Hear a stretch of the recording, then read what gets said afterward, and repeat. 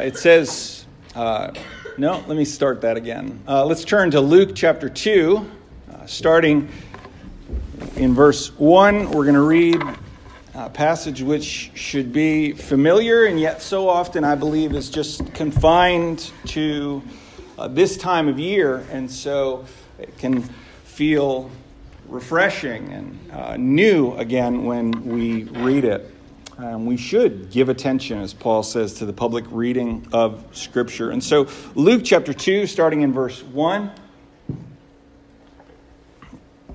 the Scriptures say, "In those days a decree went out from Caesar Augustus that all the world should be registered. This was the first registration when Quirinius was governor of Syria. And all went to be registered, each to his own town. And Joseph also went up from Galilee, from the town of Nazareth to Judea, to the city of David, which is called Bethlehem, because he was of the house and lineage of David, to be registered with Mary, his betrothed, who was with child. And while they were there, the time came for her to give birth. And she gave birth to her firstborn son, and wrapped him in swaddling clothes, and laid him in a manger, because there was no place for them in the inn. And in the same region there were shepherds out in the field, keeping watch over their flock by night. And an angel of the Lord appeared to them, and the glory of the Lord shone around them. And they were filled with great fear. And the angel said to them, 'Fear not, for behold, I bring you good news of great joy that will be for all the people. For unto you is born this day in the city of David a Savior, who is Christ the Lord. And this will be a sign for you. You will find the baby wrapped in swaddling clothes and lying in a manger.' And suddenly there was with the angel a multitude of the heavenly host, praising God and saying, 'Glory to God in the highest, and on earth peace among those with whom he is well pleased.' When the angels went away from them into heaven, the shepherds said to one another, 'Let us go over to Bethlehem and see this thing that has happened, which the Lord has made known to us.' And they went with haste and found Mary and Joseph and the baby lying in a manger. And when they saw it, they made known the saying that had been told them concerning this child. And all who heard it wondered at what the shepherds told them. But Mary treasured up all these things, pondering them in her heart.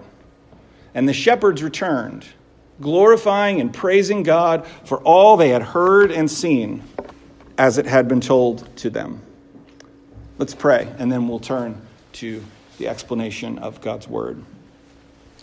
Father, we thank you that we can be here this morning. We can gather in this place. We can hear your word. We can open it. And we can seek to understand it.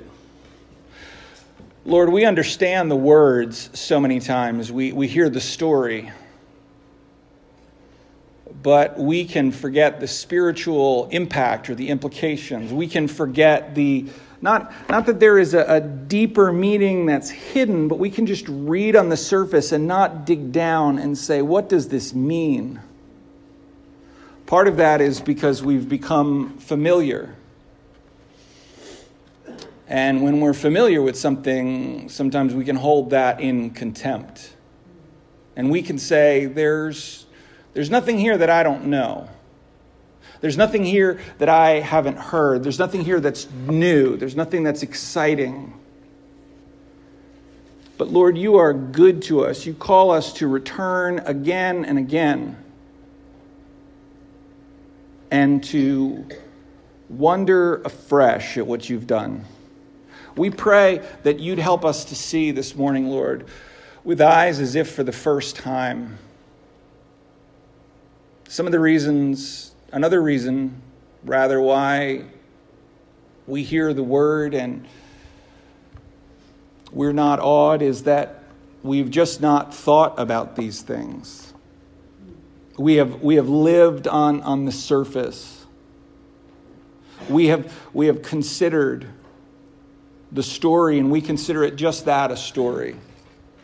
That these people who lived through these events that are recorded, that they're just characters, that they are players, actors of some kind, and that they don't have real struggles, and that they weren't real as we are real.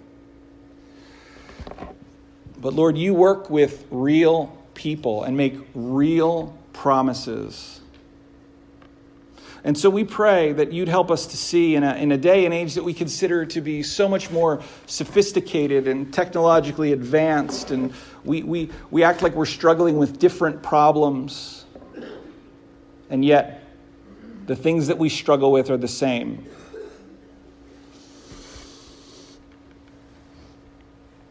And so we ask that you'd speak to us, fill our hearts, satisfy our longings and our needs, and give us answers, we pray, Lord. We thank you for your goodness and your kindness. In Jesus' name, amen.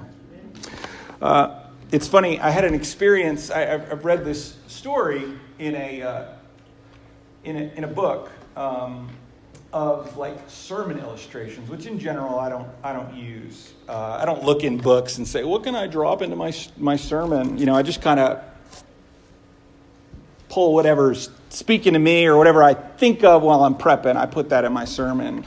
But years and years ago, I read this account of a small child, and then this actually happened in my own life. It was interesting. It was like, wow, look at that. We were in our house, and I was there with Hank, who may or may not remember this, and we were sitting there, and I said, "What are you doing?" And he said, "I'm drawing God."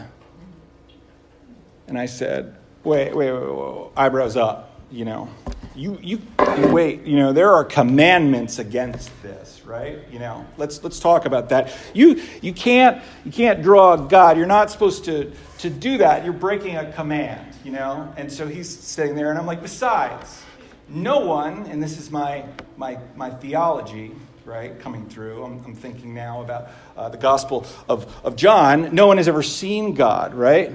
The only God who's at the Father's side has made God known. And so I'm like, nobody knows what God looks like. To which Hank responds dismissively as he points at the page. He's like, "You will in a minute."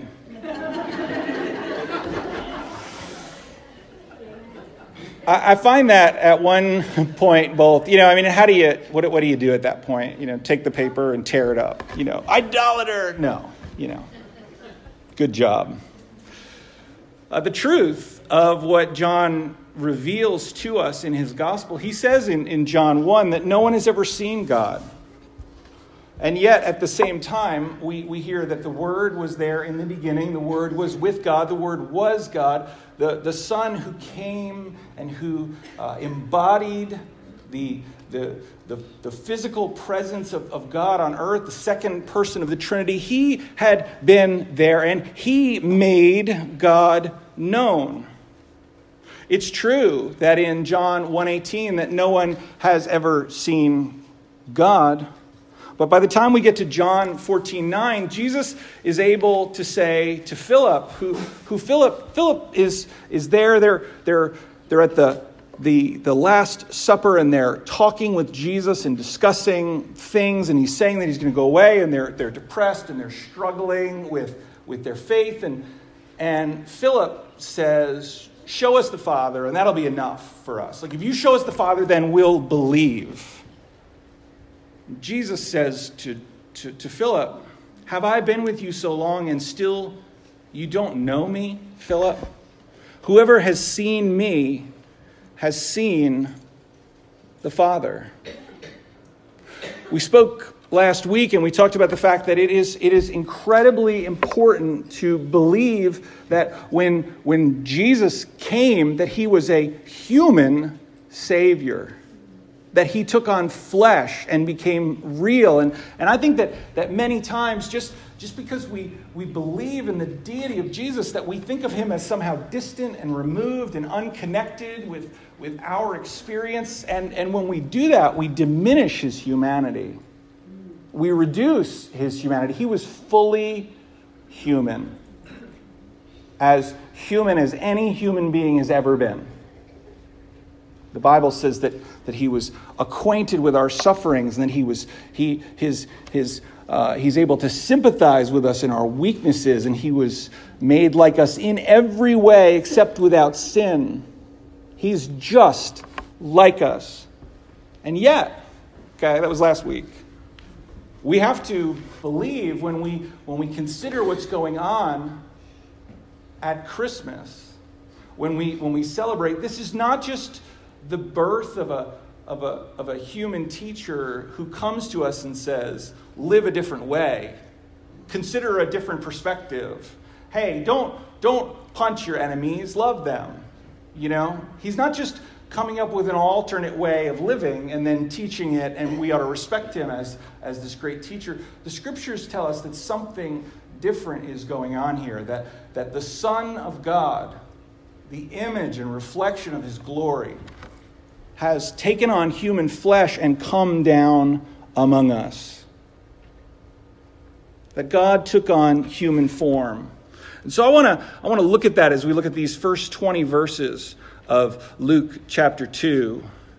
The scriptures say that Mary pondered these things that had happened, that she treasured them and she considered them. Have you had this experience of being in your house maybe, or in your office or someplace else, maybe at a loved one's house, and you have an opportunity to bring out something old or to review something, whether it's a photo album, or you're looking through a box that's got things in it that you've stored up, and you remove these things and you look at them and you consider them and you think about the past and you think about things that have happened, and you have this appreciation or a deep sense of history or tradition. Mary stored up the things that happened, and she pondered them. I want to look at three of those, and then we'll look at the message that God proclaimed through the angels. It says that Mary treasured these things. Wow, that was interesting. That was not my phone. Someone's phone is up here. It's all right. We're going to be fine. Mary must have met up with Luke at some point. Luke says in the first 4 verses that people were wondering about Jesus' life, and they were considering the growth of the early church. And Luke says that he took it upon himself to put together an orderly timeline of how those things had happened. And we would consider this today. Somebody's texting. It's all right. It's all going to be okay. Cool. So what Luke did was he went around and he did his research. There are stories in the Gospel of Luke. It's okay. Don't worry about it. We're going to be just fine. He goes around, he does his research. He probably sat with Mary and had a discussion with her where she related the details of her life and her experience, and she shared these things with Luke. There are 3 events that take place in this section. There are 3 journeys that take place on the night which Jesus is born. And these are things that Mary pondered and treasured and helped her sustain her faith over time. The first thing that we see in this passage is the difficult arrival in Bethlehem. Imagine that you're about to give birth. I don't really know what that's like. I know what it's like to be around when someone gives birth 4 times, right? I've been around, seen it. But I don't know what it's like. I know that when birth, the time to give birth got close, my wife wanted to be closer to home, right? We're not traveling. We're not going anywhere. No trips, right? We're going to be close to home. We're going to have everything ready so that at the right moment we can go, right? It is about 10 minutes from our house to PRMC, right? And it was 80 miles from Nazareth to Bethlehem. And what's that? by foot or by donkey, which, now I'll tell you this, right? It is 10 minutes to PRMC, and the thing that I dreaded most about that night, right? There are all kinds of things that you can worry about and be anxious about, but they're all worries, and sometimes the things that you worry about don't come true. But this was going to be true, right? In order to get to the hospital, somehow it's like ingrained in my mind that when I leave my house, I drive down Fitzwater Street, which if anybody knows is like full of potholes and bumps, right? Like, I don't know why I don't learn. I pour coffee into a regular mug and I drive down that road and it all comes out. It goes all over the place. It's all over the console. It's on the carpet because Fitzwater Street is a nightmare, right? But I'm only on it for 30 seconds or 45 seconds and then it's over, right? Think about this. Joseph learns that he's got to travel to Bethlehem. This is not a road full of police cars and state troopers and, there's no Wawas or Royal Farms or, there's robbers. And there's bare, desolate places where you can get attacked by wild animals. In large part, we've eliminated the threat of wild animals on the road around here, haven't we? Nobody ever says oh, I barely made it to church because I got attacked by a mountain lion. This was a dangerous, treacherous thing. But Caesar Augustus had taken the throne and he wanted to know how many people he ruled over. He had installed a governor named Quirinius, whose name I just said near perfectly. Don't know why I couldn't have gotten it out back then. But in order for prophecy to be fulfilled, in order for Messiah to be born in the right place, the Lord moves the heart of the emperor of the entire known world, the most powerful person alive at that time. And he declares that there would be a census. Proverbs 21, verse 1 says that the king's heart is a stream of water in the hand of the Lord. He turns it wherever he will. Think about that, and then think about what gets you nervous and anxious as you watch the news, right?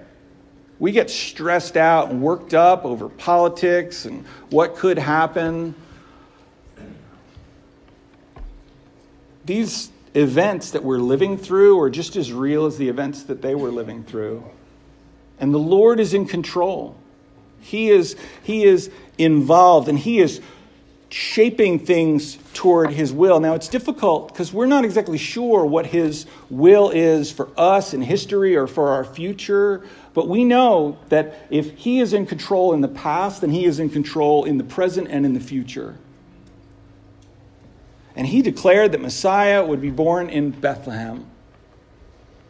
And so, at the right moment, Joseph learns that he's got to move his pregnant wife and get her to Bethlehem for a census. And they travel this dangerous journey.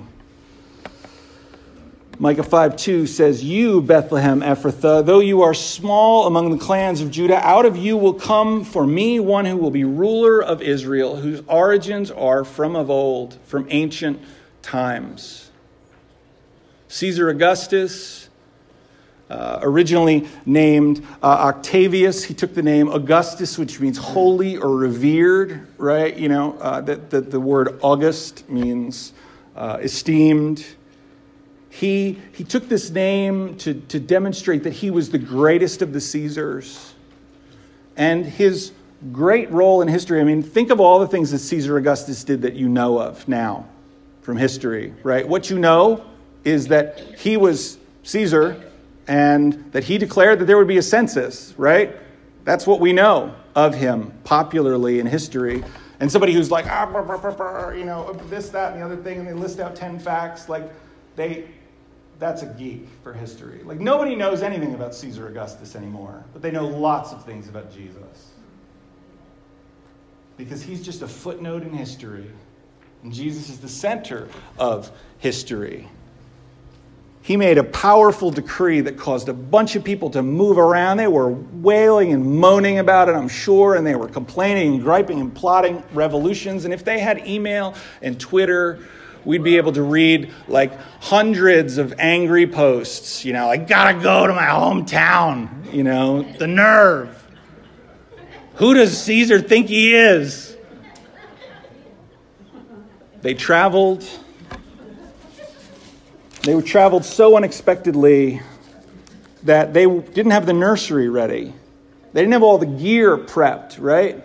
They had to travel, and when they got to the place where they were going to stay, they had difficulty finding a place. Now, scholars argue whether or not Jesus was born, and they couldn't find a place to stay at a traveler's inn, or whether or not there was no room prepped and there was no family space set aside for him. Whether they stayed in a limestone cave, we're not sure. But the scriptures point out that when he was born, he was placed in a feed box. Right? He was put in a feeding trough because there was no place ready for him. They didn't travel, this is not the day and age of Joseph, putting together some collapsible cradle or crib. As a carpenter, he probably could have done it, but he didn't have any time, right? He had to go. He had to get them to Bethlehem to be enrolled. It's interesting that Luke will later point out in his gospel that there are no coincidences and that God is in control.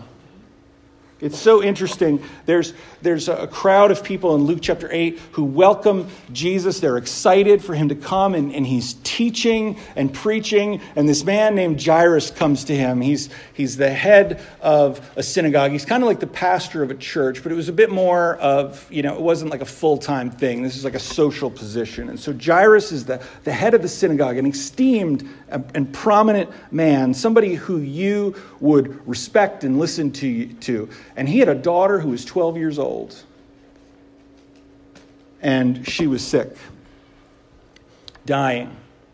Comes to Jesus, come and save my daughter. He's got faith, right? He believes that if Jesus could just come, that she'll be healed.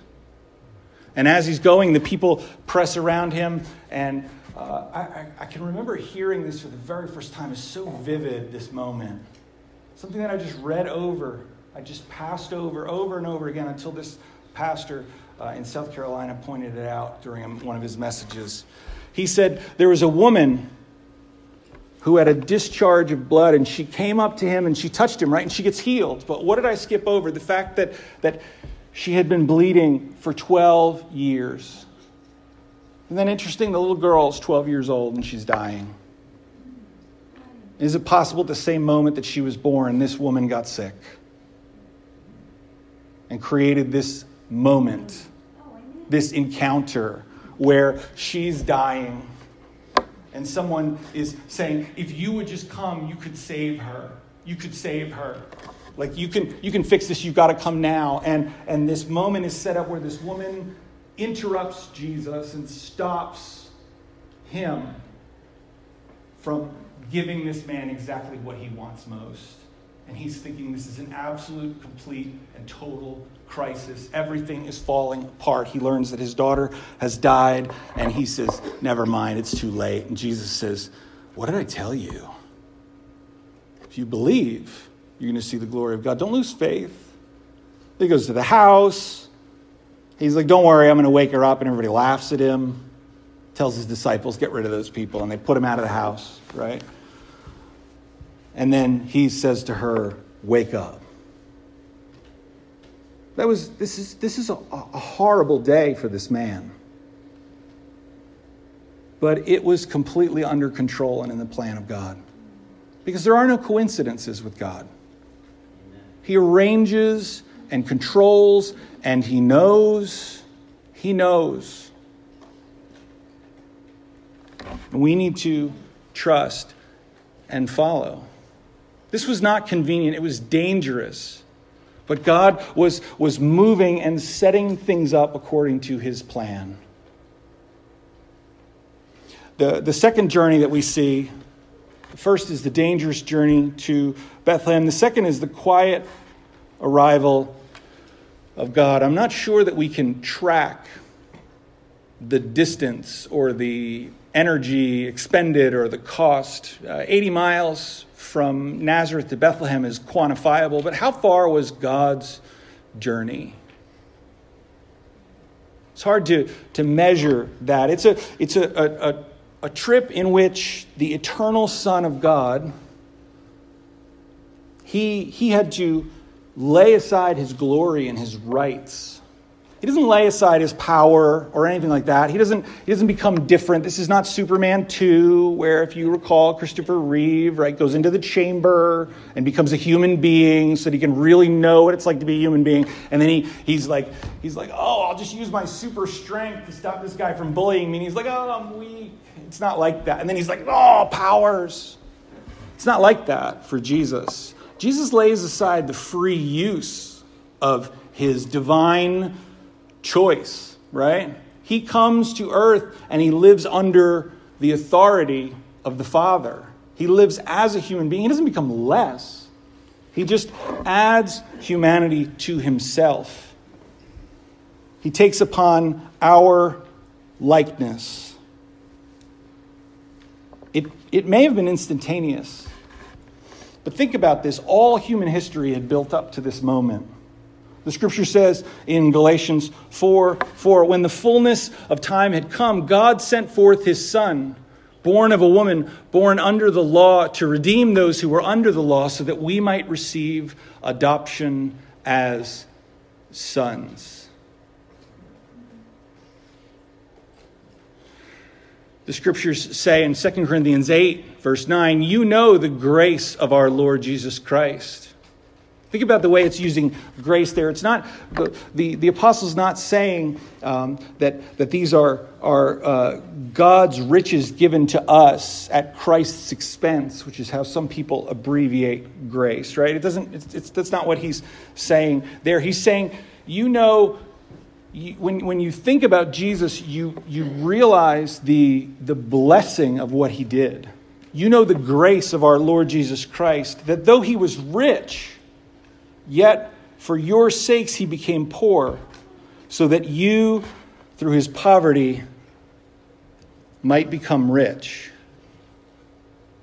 The journey, the arrival of Jesus is that he says it's time to take on flesh. It's time to lay aside the free use of my God-like attributes and to embrace humanity and to go and to serve.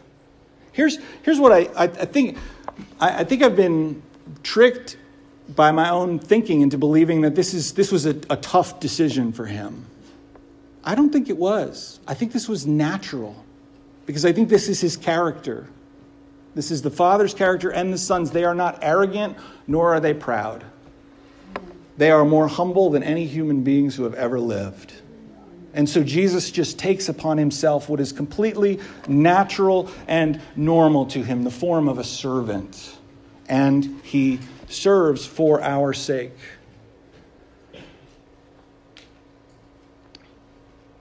There are all kinds of things that God could have done. Think about it. He is able to move the heart of a king to create a worldwide census that rearranges all kinds of people. He could have set up like decent housing for himself, right? Safe journey, make everything nice and plush for his mom. One day be able to say to her, I set that all up for you. Say thanks, Mom. He could have fed himself in the wilderness. He could have called 10,000 angels to comfort him in the garden or to rescue him. He could have left the cross. Ray Stedman says this: it's not what God could do, but instead what he willed to do. God's will, Christ's will, was that through the incarnation, through the embodiment of himself becoming a human being, that he would lay aside his riches and become poor for us so that we can become rich through him. All of the humility and the suffering and the indignities that he suffered were for our sake. He took all of that upon himself so that we could become rich. His journey to the cross begins with having no place in which to be placed when he's born.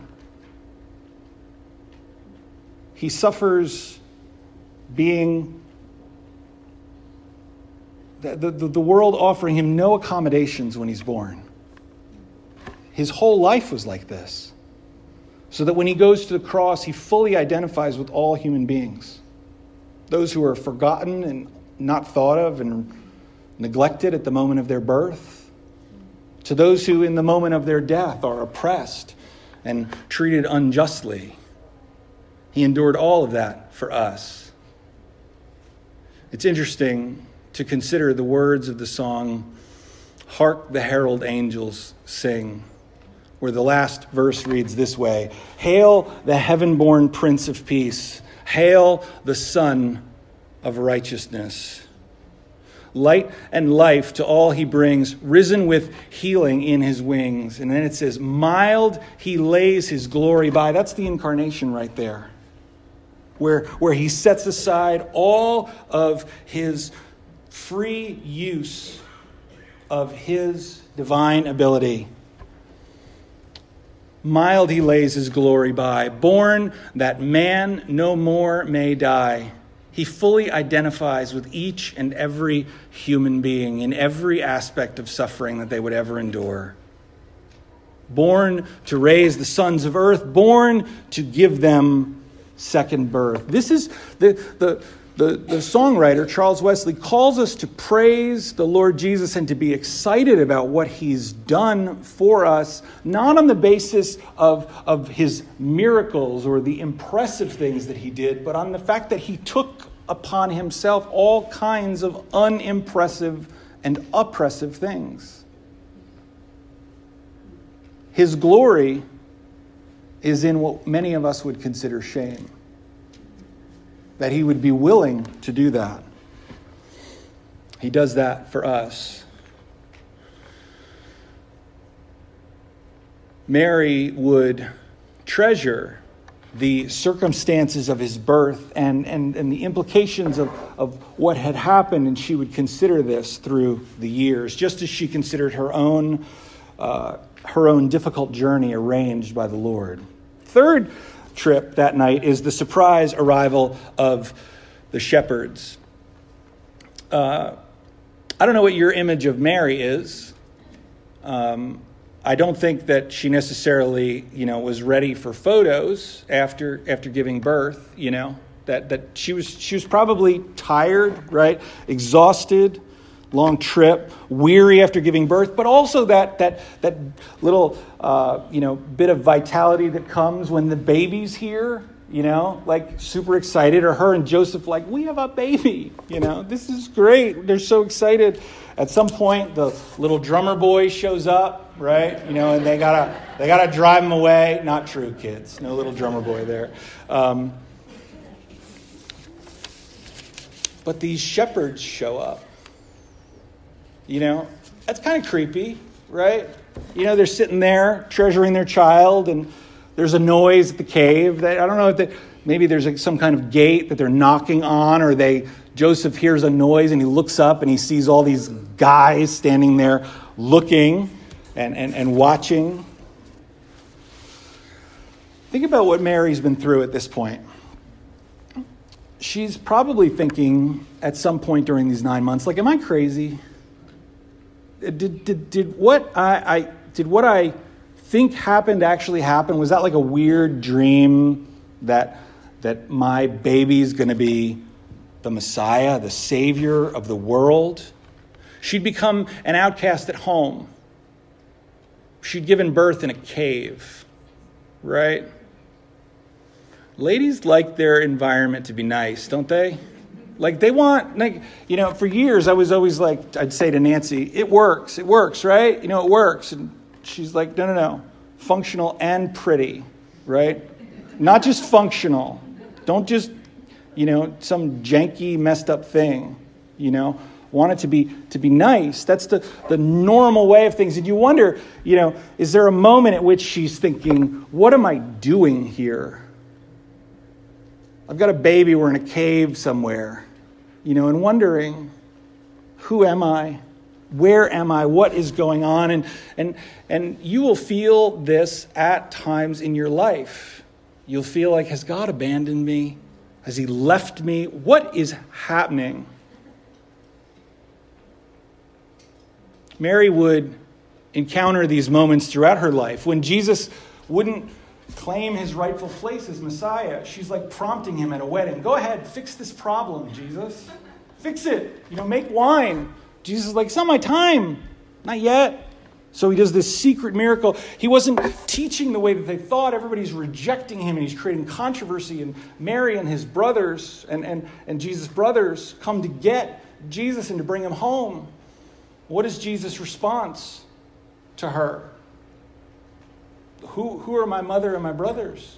He rejects her. She's like, what? And probably goes home without seeing him. And then I believe she expects that his moment is going to come during his trial. Maybe before they put him on the cross. Waiting, watching at the cross. And suddenly he's talking to his disciple John and assigning her into his care. What is happening here? This is not what I signed up for. This isn't the way that it was supposed to go. But then the shepherds show up, right? Here she is in a cave, and these shepherds show up, and they're like, Joseph's like, can we help you? Right? And the shepherds say, we were out in the field, right? We were just hanging with our sheep.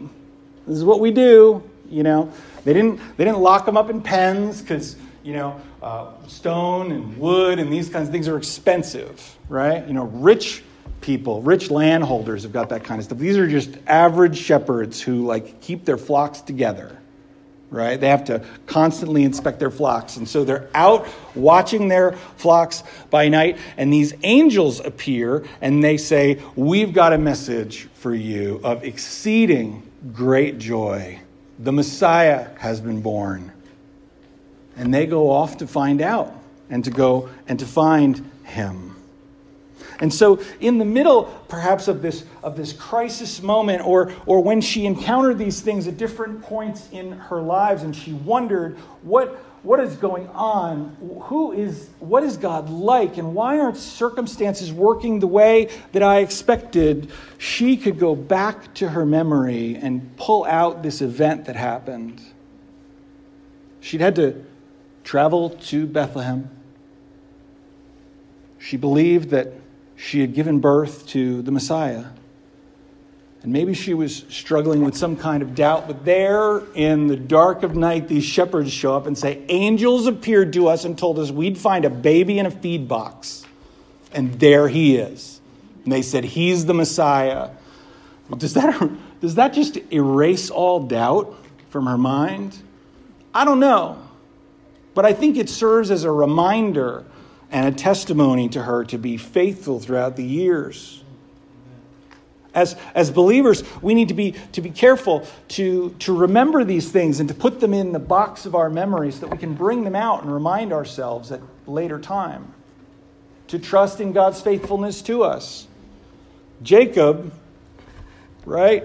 He had an experience with the Lord where he saw angels coming up and down a ladder. And when he woke up in the morning, he set up a pile of stones to remind him where it took place and what it took place. And he said, the Lord's going to be faithful to me. If he brings me back to this place, I'm going to remember him and I'm going to worship him. And you can look through the whole Old Testament, and there's all these places where they're constantly piling up stones as a reminder to themselves. Creating a record for yourself of God's faithfulness in the way in which he demonstrates that there are no coincidences and that he's leading and guiding you is important. It's a light to remind you of the truth in dark places. Mary had 3 strange events to ponder. The journey that she took, the journey of her son to take on flesh.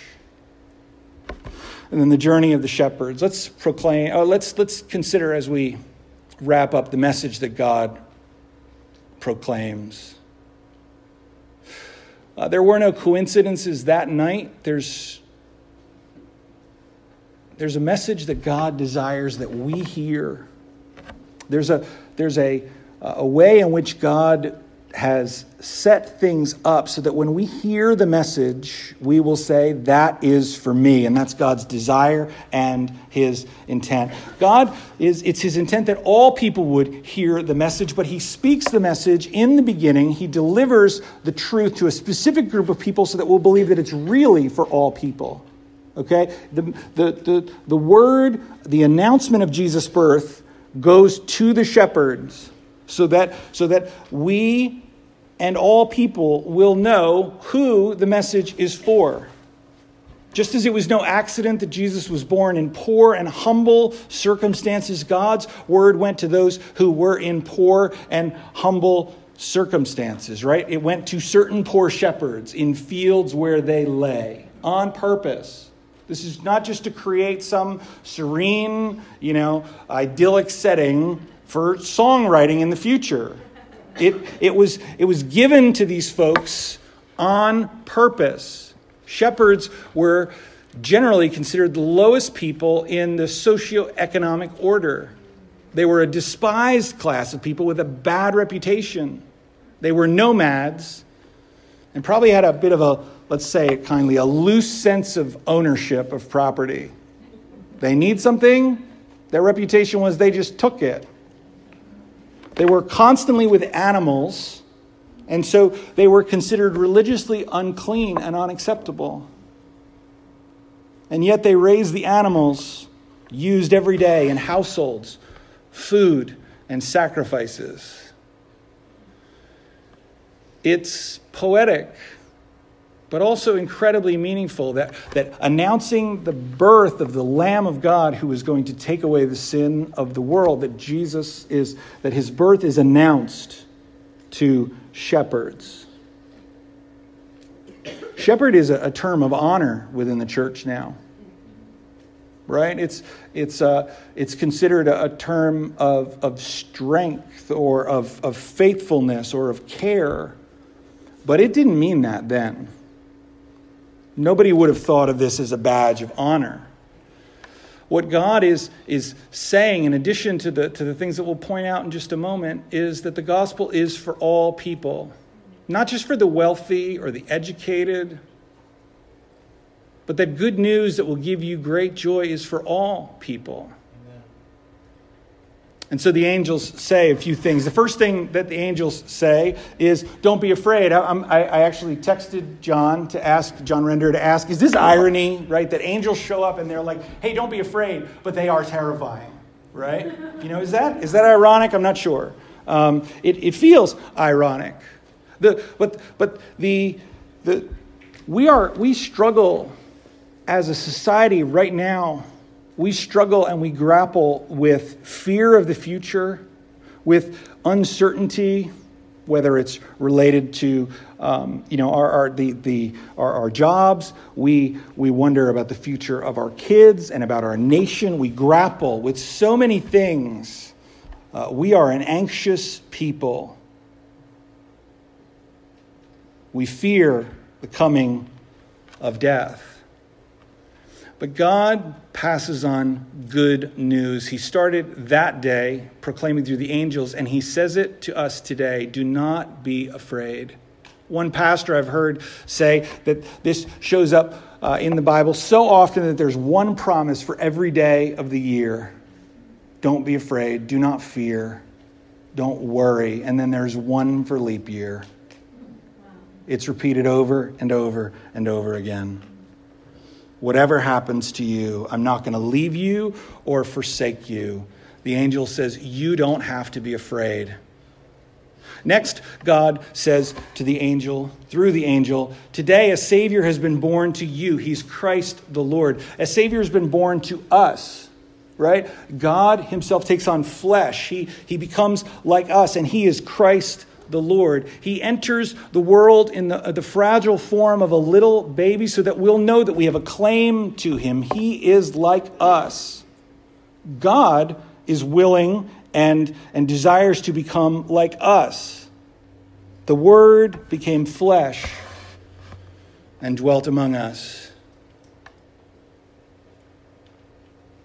He says, I've become like you so that you can know me. God calls us to be humble and to be kind and to give and to love, but he doesn't shout that at us and then not do it himself. Philippians 2 says, your attitude should be the same as Christ Jesus, who, though he was in very nature God, did not consider equality with God something to be grasped, but made himself nothing, taking upon himself the form of a servant, being made in human likeness. God takes upon himself what he requires of us. He does this so that we can see that he is like us and he understands us. The scriptures say that we have a high priest who's made just like us in all manner except without sin, and that he can sympathize with our weaknesses so that in a time of need we'll draw near to the throne of grace, knowing that the one who sits on that throne understands us. That's my interpretation, that last phrase there. Our tendency is to run away in fear like Adam and Eve when we've done wrong. But knowing that we have a human Savior who understands us and knows us means that we can draw near and say, I have done this thing. And God says, I know. I understand. And he's there for us. A.W. Tozer says this, if our greatest need had been information, God would have sent us an educator. If our greatest need had been technology, he'd have sent us a scientist. If our greatest need had been money, he'd have sent us an economist. If our greatest need had been pleasure, he would have sent us an entertainer. But our greatest need was for grace and forgiveness. And so God sent us a Savior. And he clothed himself in human form so that we would not see him as condemning and arrogant and proud. We would see him as a pioneer and a brother and a friend. Emmanuel, his name means God with us. The angel says, communicating the word of the Lord, the angel, he says to them that Messiah has been born. There's no command to go and seek him. Isn't that interesting? You'll find him. But it doesn't say go and find him. You'll find him. He identifies the Messiah, but doesn't command them to go. This is how you'll know that it's him. And after the angels leave, the shepherds look at each other and say, you all right? Like, you okay? I'm okay. That was weird, huh?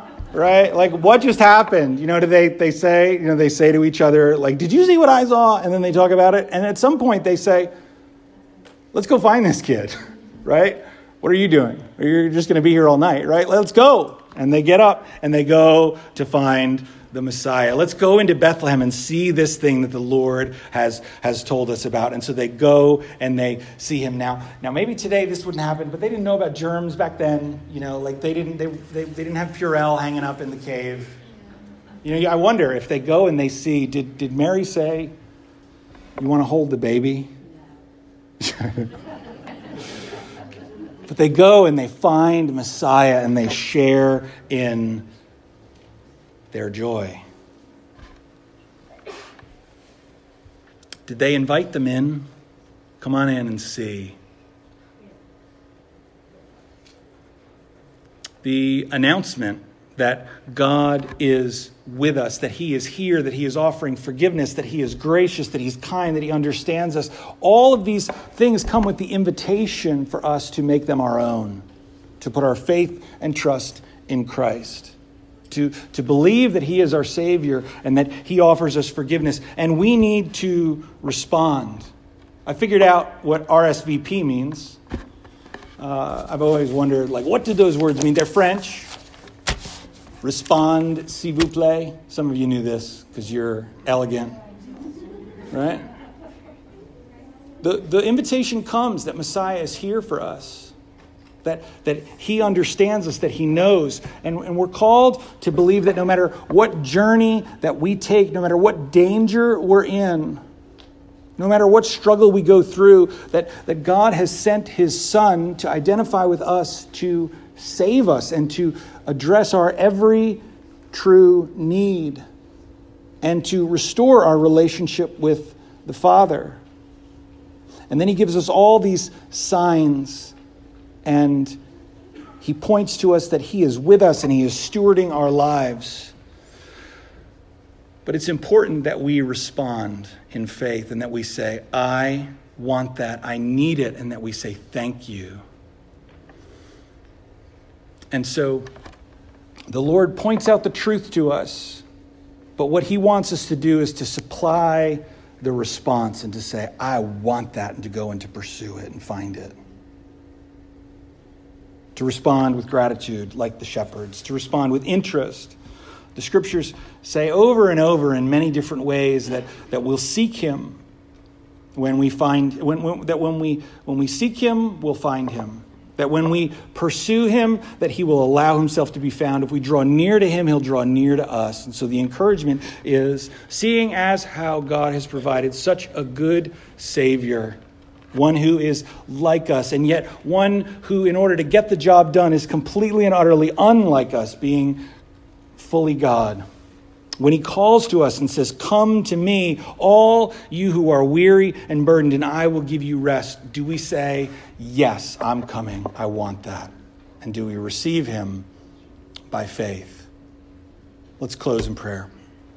Father, thank you for the opportunity to hear your word. We thank you that you've given us good news to share. I pray that we would be like those shepherds who when they left that place after they had met your Son, after they'd met you, Lord Jesus, they explained to everyone what they had heard. They went and they explained, and they said that they had found the Messiah, and they were excited about him. They shared the goodness of what God had revealed. And I pray that we would be the same. That we would share your grace and your kindness and your goodness. And that we would treasure it, Lord, through the most difficult times. Father, sustain us with your goodness. Encourage us. Help us. Help us to be fueled with gratitude and kindness, Lord, that we might live your will each and every day. We pray these things in Jesus' name. Amen. Let's stand and sing a closing song together.